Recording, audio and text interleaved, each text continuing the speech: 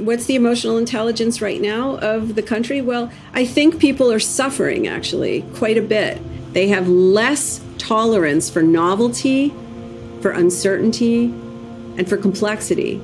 And so they gravitate to simple, single causes or a single savior. And that is the harbinger of authoritarianism. Welcome back to The Empire's New Clothes. This is the show where we discuss the forces that make and break empires. I'm your host, Bradford MacArthur. We're about to speak with Lisa Feldman Barrett. She's a distinguished professor at Northeastern University. She's also one of the top 1% of most cited scientists. Today we're going to ask her, what's the emotional intelligence of America? She's going to break down for us emotions, identity, and what all these things mean in the nation we live in today. Welcome, Lisa. Good to have you on the show. Happy to be with you. Yeah, wonderful. So we spend a lot of time here looking at the cyclicality of empire and what makes empire, what breaks empire, and all the different forces involved. And so you are an expert on emotions. You've spent years studying emotions. How are they built? How are they constructed? And so perhaps walk us through a little bit of your background and some of your experiences there. Sure. Well, I'm a psychologist by training. I have a PhD in psychology, and I've retrained in physiology and neuroscience. And, I have some experience working with engineers and computer scientists. So I'm a person who knows a little bit about a lot of things, maybe you could say. I'm also Chief Science Officer for the Center for Law, Brain, and Behavior at Massachusetts General Hospital and Harvard Medical School. So that means I also know a little bit about the law. The goal of that center, which is a really important center actually, is to educate judges and lawyers and other legal actors on the best use of science, and in particular neuroscience and behavioral science in the courtroom.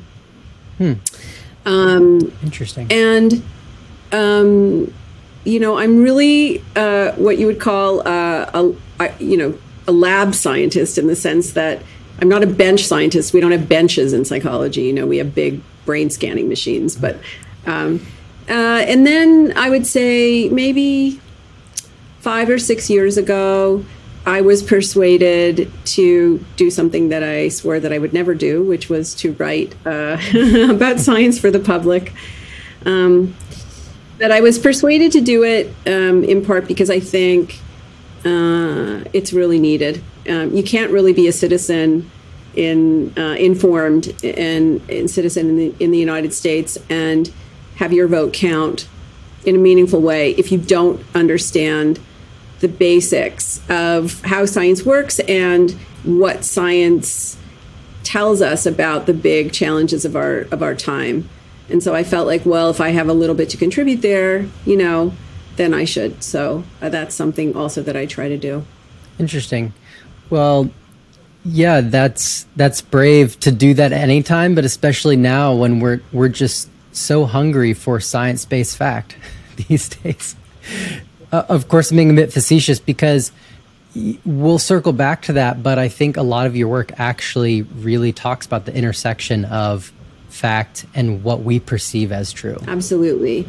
And I mean, certainly when it comes to emotion, emotion might not seem as important as something like climate change or, some of the really sort of big issues that we're grappling with, big existential kinds of threats. But actually understanding something about how your brain works, how your brain sort of continually talks to your body and the other brains and bodies all around you, is really fundamentally important for physical health, and not just disease burden for individual people, not just suffering for individual people, but actually the fiscal health of the country and the financial burden that health and illness place on the country as a whole, right? So that, turns out to be seriously important. So understanding something about how your brain works, and emotion is just a really good lens on that larger issue, turns out to be really important for public policy and like I said, these bigger policy issues that people are currently grappling with. Yeah, I want to get into that. Let's start super broad, and so I will ask you to analyze the emotional intelligence of America, and that might sound crazy, and maybe it is, but let's try to dive into that a little bit. Yeah. So typically, the way that people talk about, or scientists talk about emotional intelligence, or that in the public, journalists write about it, picks up on themes of like how well do you regulate your own emotions, how well do you recognize emotions in other people. But I wrote an article in Nautilus magazine a couple of years ago in relation to a book that I published, a popular science book called How Emotions Are Made, The Secret Life of the Brain. And in that article and in the book, I really talk about how emotional intelligence is really more about how flexibly can you make sense of what is going on inside your own body, basically, in relation to what's going on around you in the world. And so to answer your question about emotional intelligence, I just want to take one step back and say, you know, human brains are really expensive organs. They're about 20% of your metabolic budget goes to running that 3-pound blob of meat between your ears. That is pricey. It is pricey. It's the most expensive one, most expensive organ that you have. So why do we even have a brain? And the answer is because you've got a really complicated body. Animals that had pretty small and unsophisticated bodies, back 550 million years ago, and even today, don't have brains because they don't really need them. But we need a brain because we have a really complicated body. And actually, the internal systems of our bodies, our lungs, our heart, our immune system, this adaptive immune system that we have that learns, by exposure to pathogens and so on. These systems actually evolved at the same time as the brain evolved, as our brains evolved. And if you look at the anatomy of the brain, what this tells you is that, and you understand something about the energetic cost of the brain, what you realize is your brain's most important job is not rationality. It's not thinking. It's regulating your body, regulating the systems of your body in a metabolically efficient way. And that may sound really boring, but that actually is what your brain is doing. Right now, we're having a conversation and we're talking about big ideas. But as we are doing this, the exact same parts of our brain that allow us to talk and to listen to each other and use and understand words and think great thoughts are actually the same parts that are regulating, our heart, our lungs, our immune system, and so on right now. Yeah, interesting. Yeah. And so I always thought I was bad at multitasking, but you totally proved me wrong. Yeah, well, we're always multitasking, actually. And, yeah, it's a wonderful way to think about it. I will say that one thing that's really clear is that what allows us to multitask so efficiently all the time, it's not just pregnant women who are multitasking, right? They certainly have a big task, but we're multitasking all the time too. And what allows us to do it is that we're largely ignorant of this entire drama that's going on inside our own bodies. We're largely unaware of it. And we're unaware of it because we're not really wired to experience it in very high dimensional detail, like vision. You look around and you see very high dimensional detail, like a high dimensional television. Well, your ability to be aware of what's going on inside your own body is more like 1950s black and white TV with a bad antenna in a rainstorm. I mean, we're not really wired to have really precise sensations. And if you do, I feel really, you have my great empathy, because then you will be paying attention to nothing going on around you in the world. I mean, you really, when your body starts to scream at your brain, you are no longer multitasking, my friend. You're just, your world shrinks to your body. And the thing is that evolution fashioned us with this way of experiencing what's going on in our bodies, not as these high dimensional, precise sensations, but as these simple feelings that are always with us, feeling pleasant, feeling unpleasant, feeling worked up, feeling calm, feeling comfortable, feeling uncomfortable. These are not emotions. These are the simple feelings that come from your brain managing your body. So sometimes when I talk about this, I use an analogy of a budget, like your brain is running a budget for your body. And it's not budgeting money. It's budgeting glucose and water and salt and oxygen and all the things that, your cells need to stay alive and keep functioning. And your brain has to budget. It has to make decisions about expenditures based on the expected gains or rewards or investments, right? And that's what your brain's doing all the time. So when your body budget is, balanced, you feel good.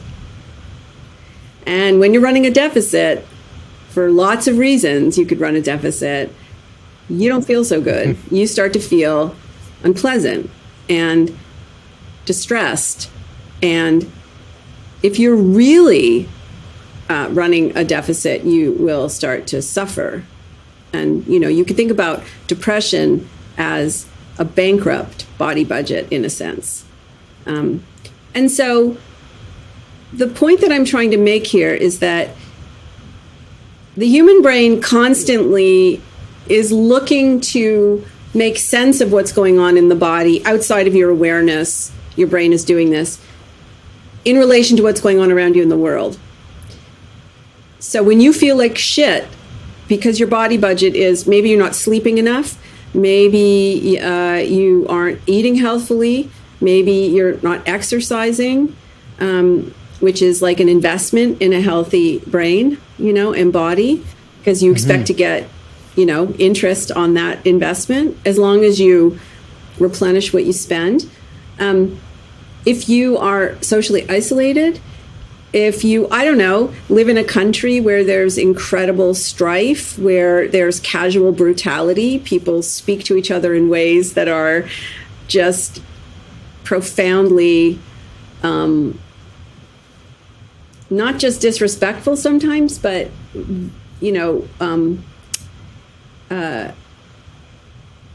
really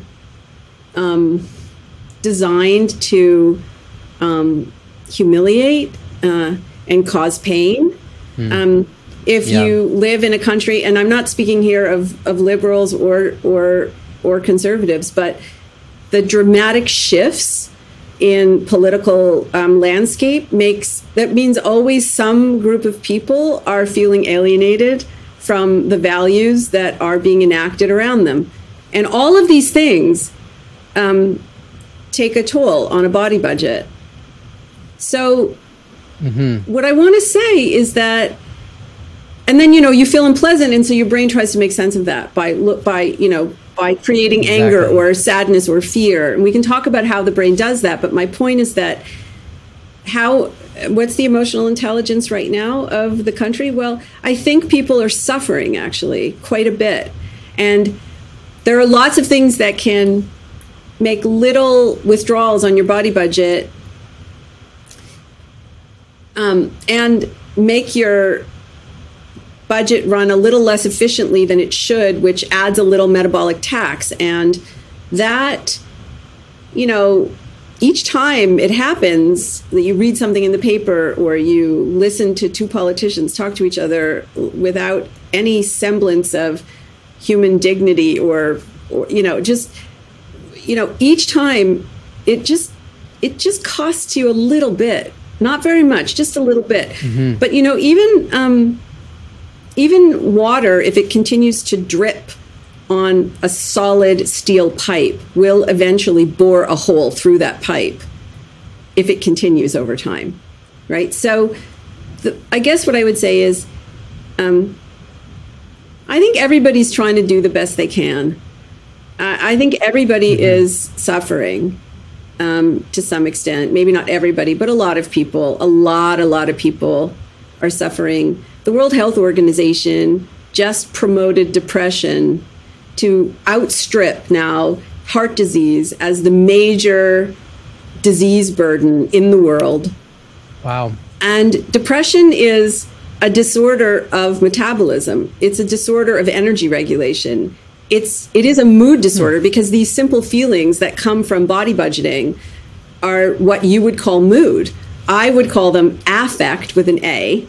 They're not emotions. They are properties of consciousness that are with you all the time. And sometimes your brain will make sense of them as emotions, but that's not obligatory. That's just something our brains do automatically because we've been taught to do it. So I think that people are suffering, and the suffering didn't start with COVID. The years preceding COVID were, I think historians and epidemiologists will look back at this time as a major public health crisis, not just COVID, but even before, because we've created an environment for ourselves that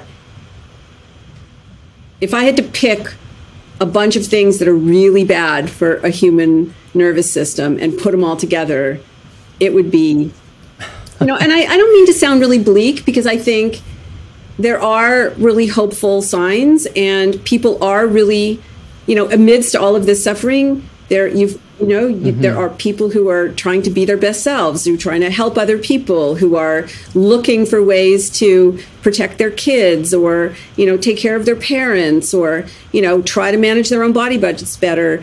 My book and the new book that I published, 7.5 Lessons About the Brain, are selling incredibly well. How Emotions Are Made was published 4 years ago, and it's still selling very strongly in many countries around the world. And the new book, was published right at the height of the COVID pandemic, and, did actually really well compared to all the other books that are new books that are languishing. And why is that? It's because people want to use science to improve their lives and the lives of their peeps, And so that tells me that I think the emotional intelligence of the country, if you were taking a general temperature, it's not dire, but people need information that isn't just pop psychology, or what David Linden, the neuroscientist, would call neuro bullshit. They need actual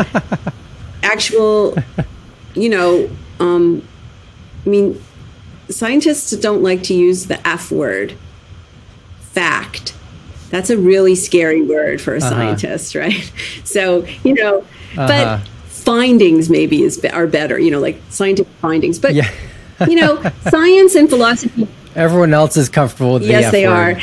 are. Science and philosophy are like tools for living. And so I think Americans are kind of, they're really grappling, they're really searching. That's why it's important that we dispel scientific myths and we give people tools that the evidence suggests work, and that we set expectations realistically, right, about what these tools can actually do and what they can't.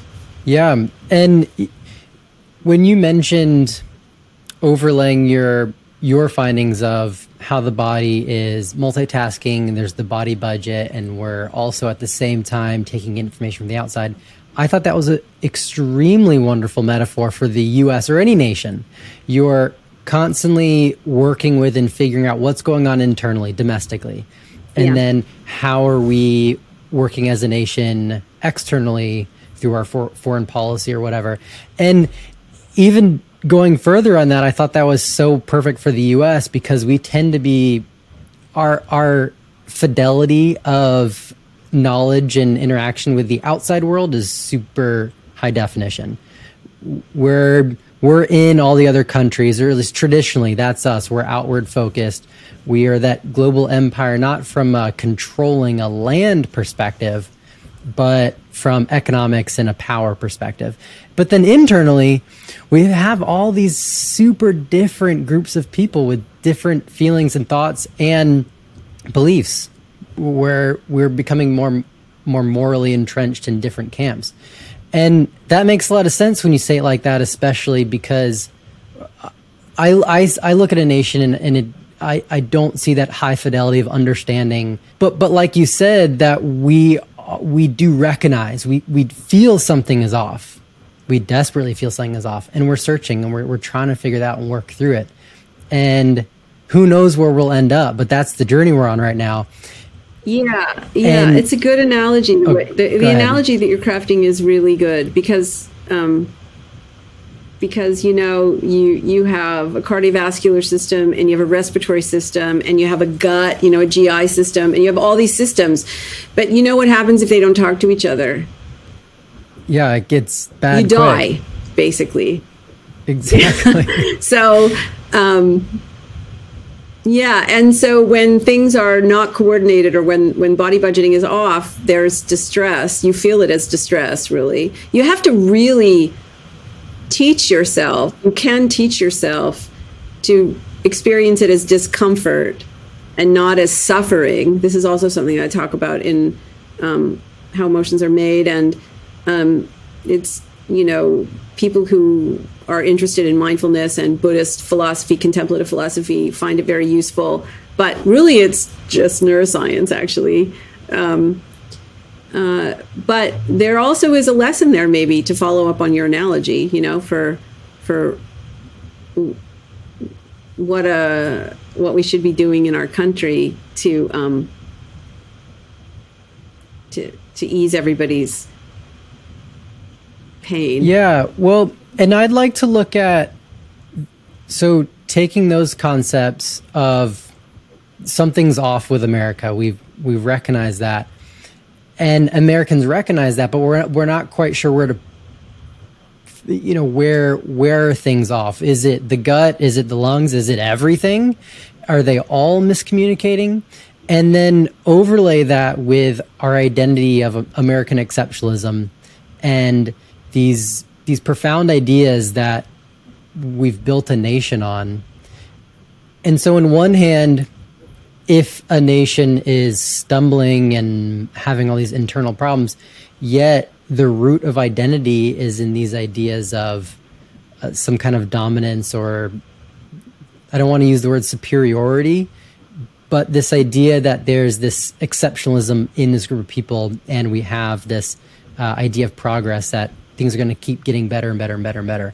So on one hand, reality feels very different from that. But on the other hand, these ideas are somewhat like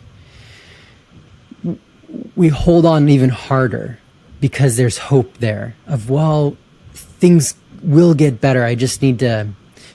Do you feel this tension at all in America? And how do these identities that we've created through the process that you see emotion being constructed, are these identities just constructs and we just need to give them up because they're not helpful anymore? Or how does that work with the nation that we're currently have in front of us today? So there are a lot of questions embedded in what appeared to be one question from you. There are a lot of questions actually there. And so let's try to pick them apart a little bit one at a time. So the first thing to understand is that everything that you experience and everything that you do is constructed by your brain. Not only by your brain, right? You're not like a brain in a vat. Your brain is constantly talking to your body, and it's constantly basically taking in information from the world and acting on the world. So there's a conversation there too. And much of the world are other people, other brains and bodies. And so that's important to understand. So your brain detects nothing about the world. You don't detect anything. Your brain computes. So for example, when you see color, when you see an object with lines and, edges and color, you're not detecting those things. Your brain is actually computing them based on a combination of what is in your head from memory and the sense data that comes from your retina. Because you don't have access to the entire light spectrum in the universe. You can only take in what's coming in from your retina. And this is a really important point, right? If you look at something and you take information in from your retina and you don't have prior knowledge of how to make sense of that, of those sense data, you will be experientially blind to what you are looking at. You'll just see noise, basically. So like when you hear a language that you can't understand, you're not fluent in that language, it just sounds like sounds to you that make no sense. That's experiential blindness. And it's really easy to demonstrate this when I'm giving talks to people. I sometimes will demonstrate experiential blindness with vision, and then cure people of that blindness. And then all of a sudden they see something, an object in a bunch of black and white blobs that they've never seen before, and now will never unsee, actually. So, the first thing to realize is that everything is constructed, including features of identity. And this is something that I talk about in both books, actually. 7.5 Lessons is a really, it's not a typical popular science book. It's a book of little essays that are meant to be very accessible and readable. I mean, each essay will take less than an hour, really, about 30 minutes. But, and maybe there's a little humor in it and a little sarcasm, but the idea, it's trying to raise big questions like the ones you're asking. And that's what lingers with you over time, actually, is not, the book itself is very short, but there's a lot packed in there. And it's really meant for people who wouldn't normally pick up a popular science book, unlike, let's say, How Emotions Are Made, which is a pretty standard popular science book. It's 300 pages, it's got lots of references and so on and so forth. And issues about identity and explaining how it is that your brain computes your identity, and how do identities take hold, and how do they form, and how do they take shape, and how can you change them? How does that work? Is really in both books, but there's a little, the sketch really is in 7.5 Lessons. And I think the important thing to understand is that nobody has a single identity. You have features of identity, right? So just in the same way that when you experience visually the world, there are features that you experience: colors, brightness, light, dark. So there are all these features that you experience. With your identity, you also have features that your brain is computing. And those are, I'm a woman, and I'm also a wife, and I'm a mother, and I'm a professor, I'm a scientist, I'm a baker, I'm a gardener. I have lots of dimensions to my identity. And so you aren't one thing, one static thing. The features of your identity that your brain computes is pretty much influenced by the context that you're in. It's not, it's not random, and it's not like an unlimited number of features, but there's always more than one. And that's important, because that's actually a form of resilience, if you will, that the more identity features that you can learn to cultivate for yourself, if you can architect your life in a way to broaden the number of features of your identity, that will actually serve as a source of resilience for you when there is body budgeting, when there are body budgeting issues. I think it's also important to remember that that the features they're not always consistent with each other. So I remember the last time that I visited Israel, which was a number of years ago, and The thing I found really surprising that was very different from the US is that when you talk to people about one issue, so one aspect of their identity, you can't really predict what that will mean for other issues, what their opinion will be, or what their actions will be on other issues. They don't line up into two simple groups or even three simple groups. Yeah. In the United States, if you know somebody's opinion about abortion and gun control, you can pretty much, not completely, but you can guess reasonably well what their opinion is on other features or other issues, other features of their identity, what their actions or beliefs will be about other issues. And that's really not healthy, actually. That's actually makes people... It's kind of the opposite of what Yeah, exactly. It doesn't allow for the kind of resilience, the kind of flexibility that you need in how you think about yourself and how you and the actions that you take that will keep you flexible, which is the key to resilience in difficult circumstances. So that's the first thing I want to say, basically, is that you're not one person, you're not one self. You have lots of different aspects to yourself, and sometimes they're contradictory, and that's normal. I think the second thing is that to understand is that exceptionalism, and I want to be really clear here, okay? Exceptionalism in and of itself, that is your belief that you can do exceptional things, is not bad. What's potentially harmful is when that exceptionalism comes at the expense of somebody else. That isn't necessary. It's just how things are set up. So the problem really isn't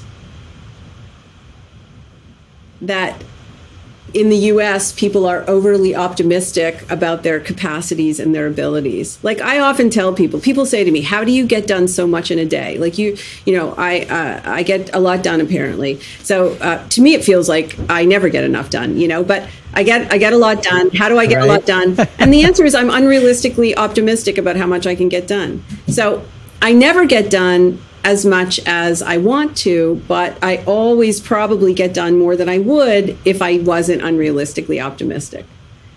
But that optimism does not come at the expense of another human being, as far as I know. To the best of my ability, I don't think it does, or at least I try really hard to make sure that's the case. And what I try to do is not just float my own boat, but float other people's boats as well. And not just the people who look like me, right? Or who have the same beliefs as me. And I think that's really the issue here. What's really the issue to me is humans have a great capacity to categorize. They see similarities and they make a category and they draw a boundary. So you draw a line in the sand and it becomes a country. And then you have, citizens and immigrants. Our brains draw lines on the visible light spectrum. There are wavelengths of light that we can see, and our brain divides them up into categories. It's like drawing lines. Well, this is red, and this is blue, and this is purple, and this is green, and so on and so forth. But there's nothing really, and different cultures draw the lines differently. All it really requires is that a group of people agree where the line is, and then the line becomes real. And then we also do it with each other. We find a feature like skin color, skin tone, or the presence of breasts and a vagina versus a penis, or take your pick. It could be, blonde hair and dark hair. It could be the length of your toenails. It actually could be any feature. But once a bunch of humans agree to draw a boundary, then exceptionalism becomes problematic because It applies to only the people who are like you on those features, and the ones who are not like you, who aren't us but who are them, can be disadvantaged by your actions. So if you look at a lot of the research on discrimination and prejudice, what you see is that, sure, there are some people who will deliberately go out of their way to harm somebody in a category that isn't theirs, right? So the out group, somebody who's not like them in some way. But usually it's that they're favoring a member of the in group, and that will disadvantage somebody from the out group. And if you already start with a distributional difference in power and wealth to begin with, those really are the seeds of discrimination and prejudice. So I guess my point to you is that, you and I could be in separate groups. I'm a woman and I'm a cis woman, and I'm imagining a cis man. So that would put us in different groups. But we could be in the same group because we both speak English and we both are melanin challenged, right? We're both light-skinned. We could be in different groups because I was born in Canada and you were born, where were you born? Okay. Georgia. And so there's another. We could be in different groups because, I live in the North and I was born in the North and you were born in the South. Or we could be in the same group because, I don't know, do you like pizza? Usually in the morning when it's cold. Well, okay, so I prefer pizza, at night for dinner when it's warm. But my point is, we could be in the same group of pizza lovers, or we could be in different groups for whether we consider it breakfast or dinner. And you might say, or listeners might say, well, all of that's really trivial. But actually, it's not trivial. It's exactly the same. Skin color evolved based on the tug of war between two vitamins in relation to where you live relative to UV light and the equator. That's it. And it doesn't actually have any other meaning other than that. But we have created a whole, what I call social reality of meaning, by imposing functions on features that they were never meant to serve, like skin color. So skin tone now is symbolic, and it stands in for a whole bunch of other things that it didn't evolve to stand in for. And if you think that that is miraculous, you're right, because it's what we do with money. I mean, what is money? What are little pieces of paper? How do they get value? They get value because a group of people agree that little pieces of paper can be traded for material goods, and then poof, they can. And if some people withdraw their consent, then they aren't worth anything. That's what happened in the mortgage crisis, right? Mortgages were worth something, and then they weren't. And if you look throughout the course of human history, salt, barley, rocks, shells, lots of things serve as currency. All that's required is that a group of people are willing to trade them for material goods. It's only by consent.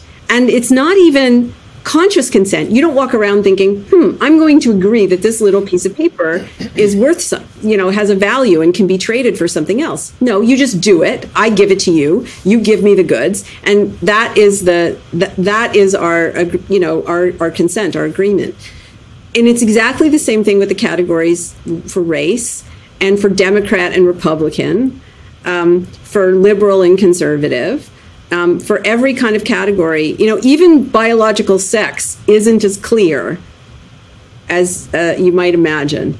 So the lines are not as clearly drawn, and sometimes physicians draw them where they aren't clearly drawn. So I guess my point to you is, I don't really know that exceptionalism on its own, meaning believe that you are great, is a problem. Believing that you are better than other people, however, if that's the definition of exceptionalism, then yes, I would say that's a problem. I would say it's a problem. And it's a problem that creeps up and bites you in the ass when you're not looking. Yeah. Well, I think that's wonderful. And I want to flesh this out a little more in the category of fake news and this type of, perhaps you could say, a post-truth culture we're living in. And I loved what you were saying about consent, because a lot of us have consented to the idea that, I'll just throw some phrases, do what feels right, find your own truth. These types of things is kind of our modern culture of truth making. Not for everyone, but there's definitely a growing contingent. And so perhaps some people are beginning to understand how this framework encourages things like fake news, because if you can create your own personal truth, you can have your own conspiracy or believe whatever you want to. And so it's interesting how in one way we're saying, oh, this is like a great way to be, but then going around and flipping it and say, well, I disagree with that version, which is not unlike what you were saying about the other stuff, is we're consenting to these things, but not everyone's consenting to that. And so ultimately, if that's the framework, this idea of create your own truth, it's rooting truth making in emotion and feeling instead of findings and facts. And so based on your research, what would it have to say about this modern way that we're changing the way that we're framing the society around us? Yeah, I think you're absolutely right. So I would say that, when you feel very strongly about something, and, your brain certainly could construct an emotion around it, but it's usually affect that you're feeling. It's not emotion necessarily. So, emotion is just additional meaning making that your brain gives to affect, really, in certain instances. But when you feel really strongly about something, you believe it's true. The thing is that it doesn't guarantee that it's true. It just means that you believe it and you feel really strongly about it. So it also doesn't guarantee it's not. Well, in certain cases it does, actually. In certain cases, it doesn't matter how strongly you believe something, you're wrong. I was trying to give benefit of doubt to somebody, but look, you can strongly believe that COVID is not a threat. The COVID virus is not a threat. You can strongly, strongly, strongly believe it. But the virus really doesn't care what you believe. It only cares that you have a nice, wet set of lungs. So, when we talk about, it's funny for a person who does work in the construction of reality and social reality, and to talk to you about, there are some facts that really are facts, but what I'll say is social reality is conditioned on physical reality. And without waxing philosophical about quantum mechanics, I will say, you and I could agree that we could walk through a wall, but that won't make it true. You and I can agree that we could jump off a roof and fly, but that won't make it true.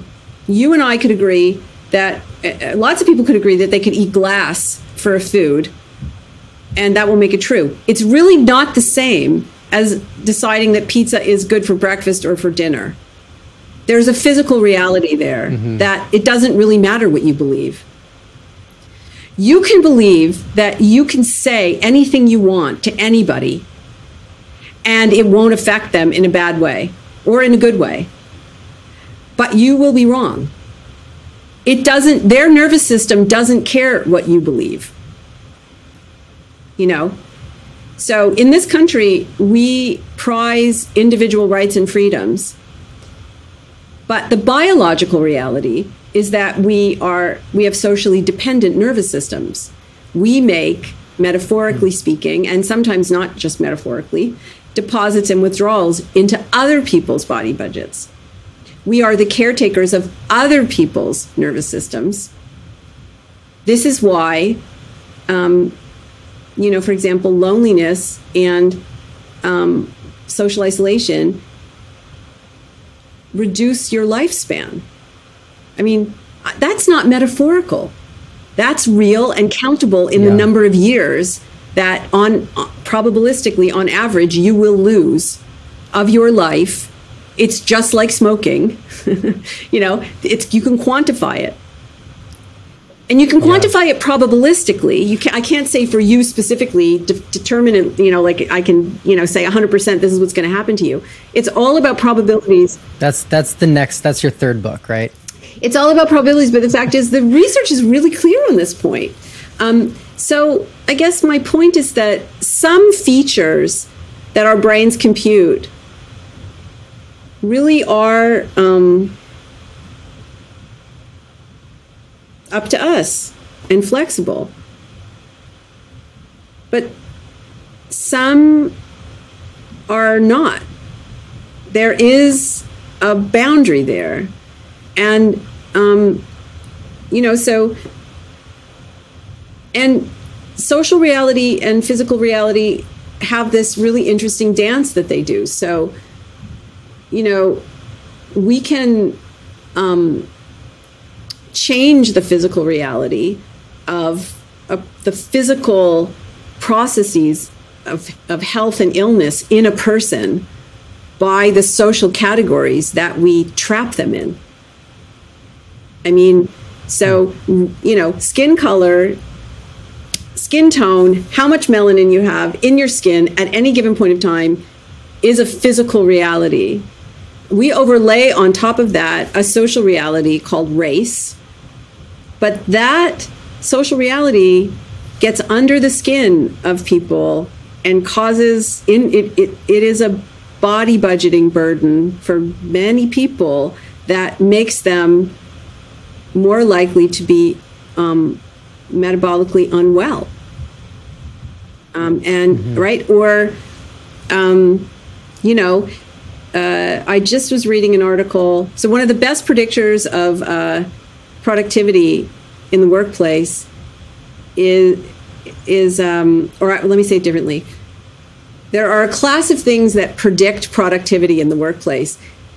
And if you look at them, they all have to do with body budgeting. Of course, they aren't discussed that way, but they're things like, interesting. Are your employees, do they have a good life-work balance? Are they getting enough sleep? Are they hydrated? Do they trust their team members or their do they trust their managers? And trust, it turns out, you know, having other people be predictable to you is easier on your body budget. Things that are uncertain or ambiguous or that are not easily predictable turn out to be harder for your body budget to deal with. Sometimes we seek those things out, but most of the time we don't.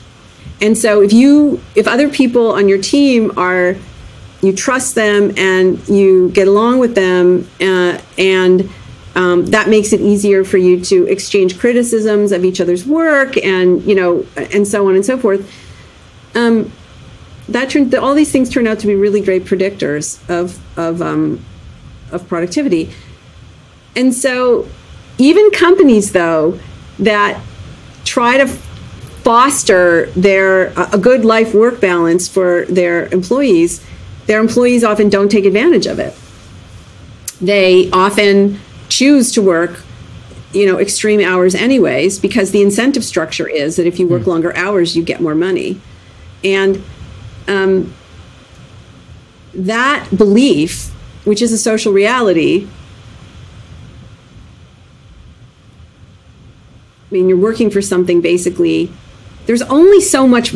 I mean, I'm talking to, you know, I guess economists, so maybe it won't make sense. But at a certain point, people start earning lots of money, not just for the instrumental value, but to keep score. You know, it's like it's to keep score with how you know, how are you doing relative to other people, and it's a way of keeping point, you know, of tallying points. That's completely social reality, but it is affecting your biological reality in the sense that you will live a shorter life, relatively speaking, probabilistically. So the decisions that we make about social reality can affect physical reality. But in general, there is a margin where it is true, I think, that you find your own truth and you, but it doesn't extend to everything. And I think that's the thing that people sort of maybe don't understand. For some things, it doesn't really matter how strongly you feel about it. You might not care. You might not believe that speaking with casual brutality to another person makes a withdrawal from their body budget. You might not believe it. You might not care. That person might not even feel stressed. All of those things could be true, but still the withdrawal is made.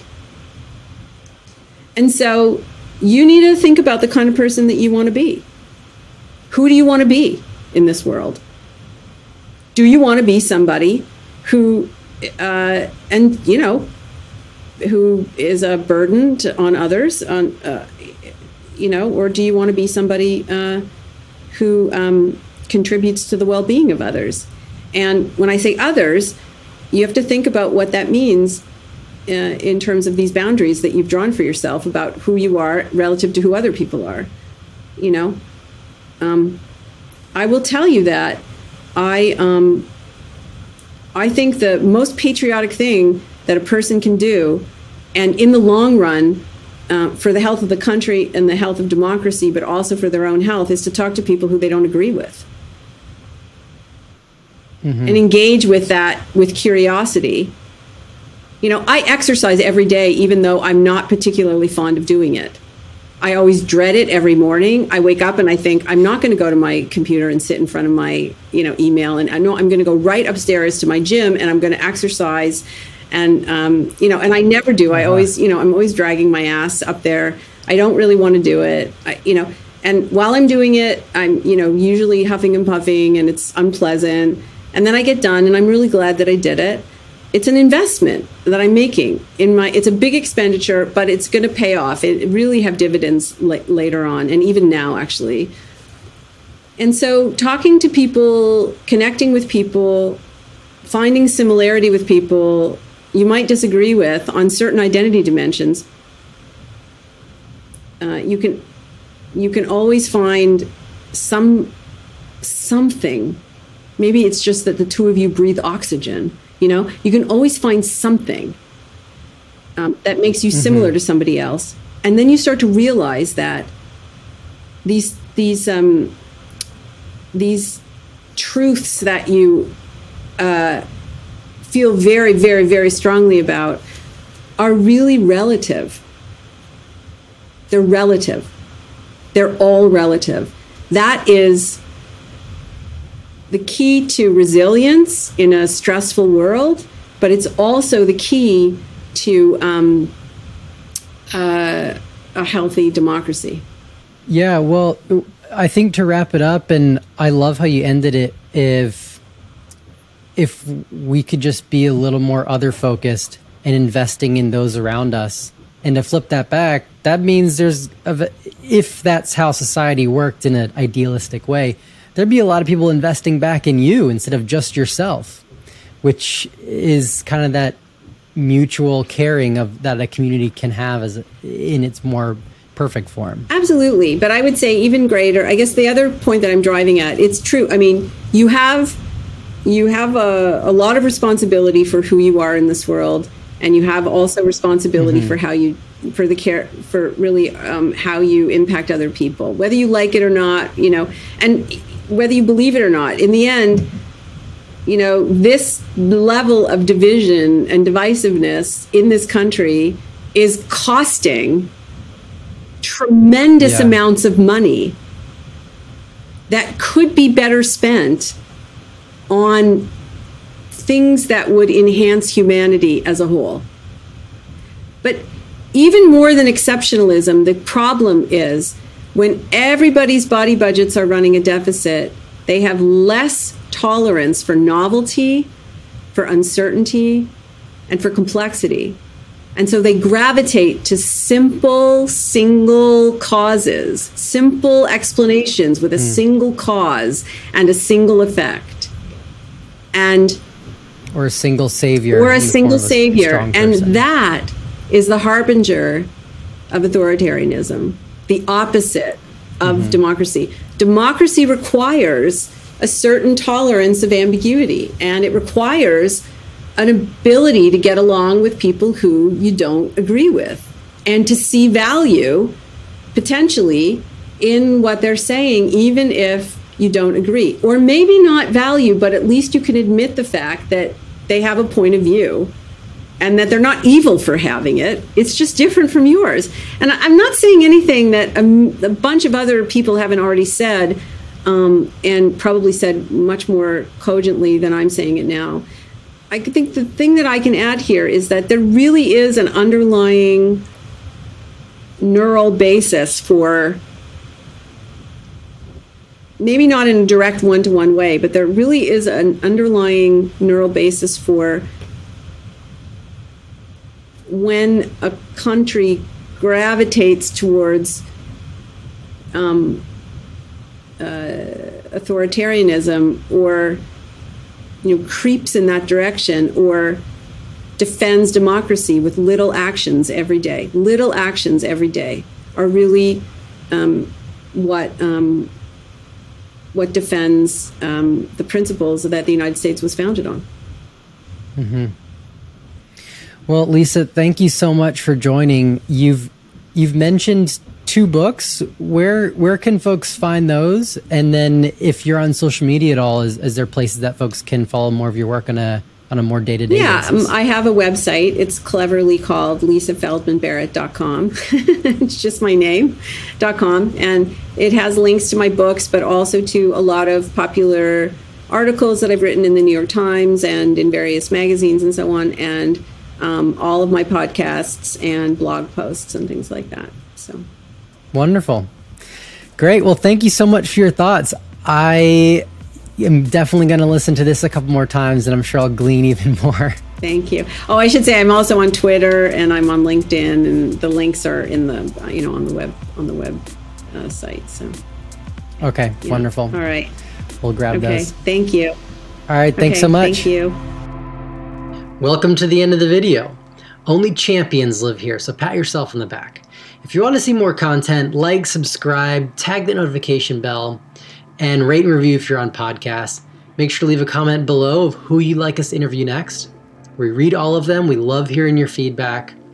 And until then, we'll see you next week.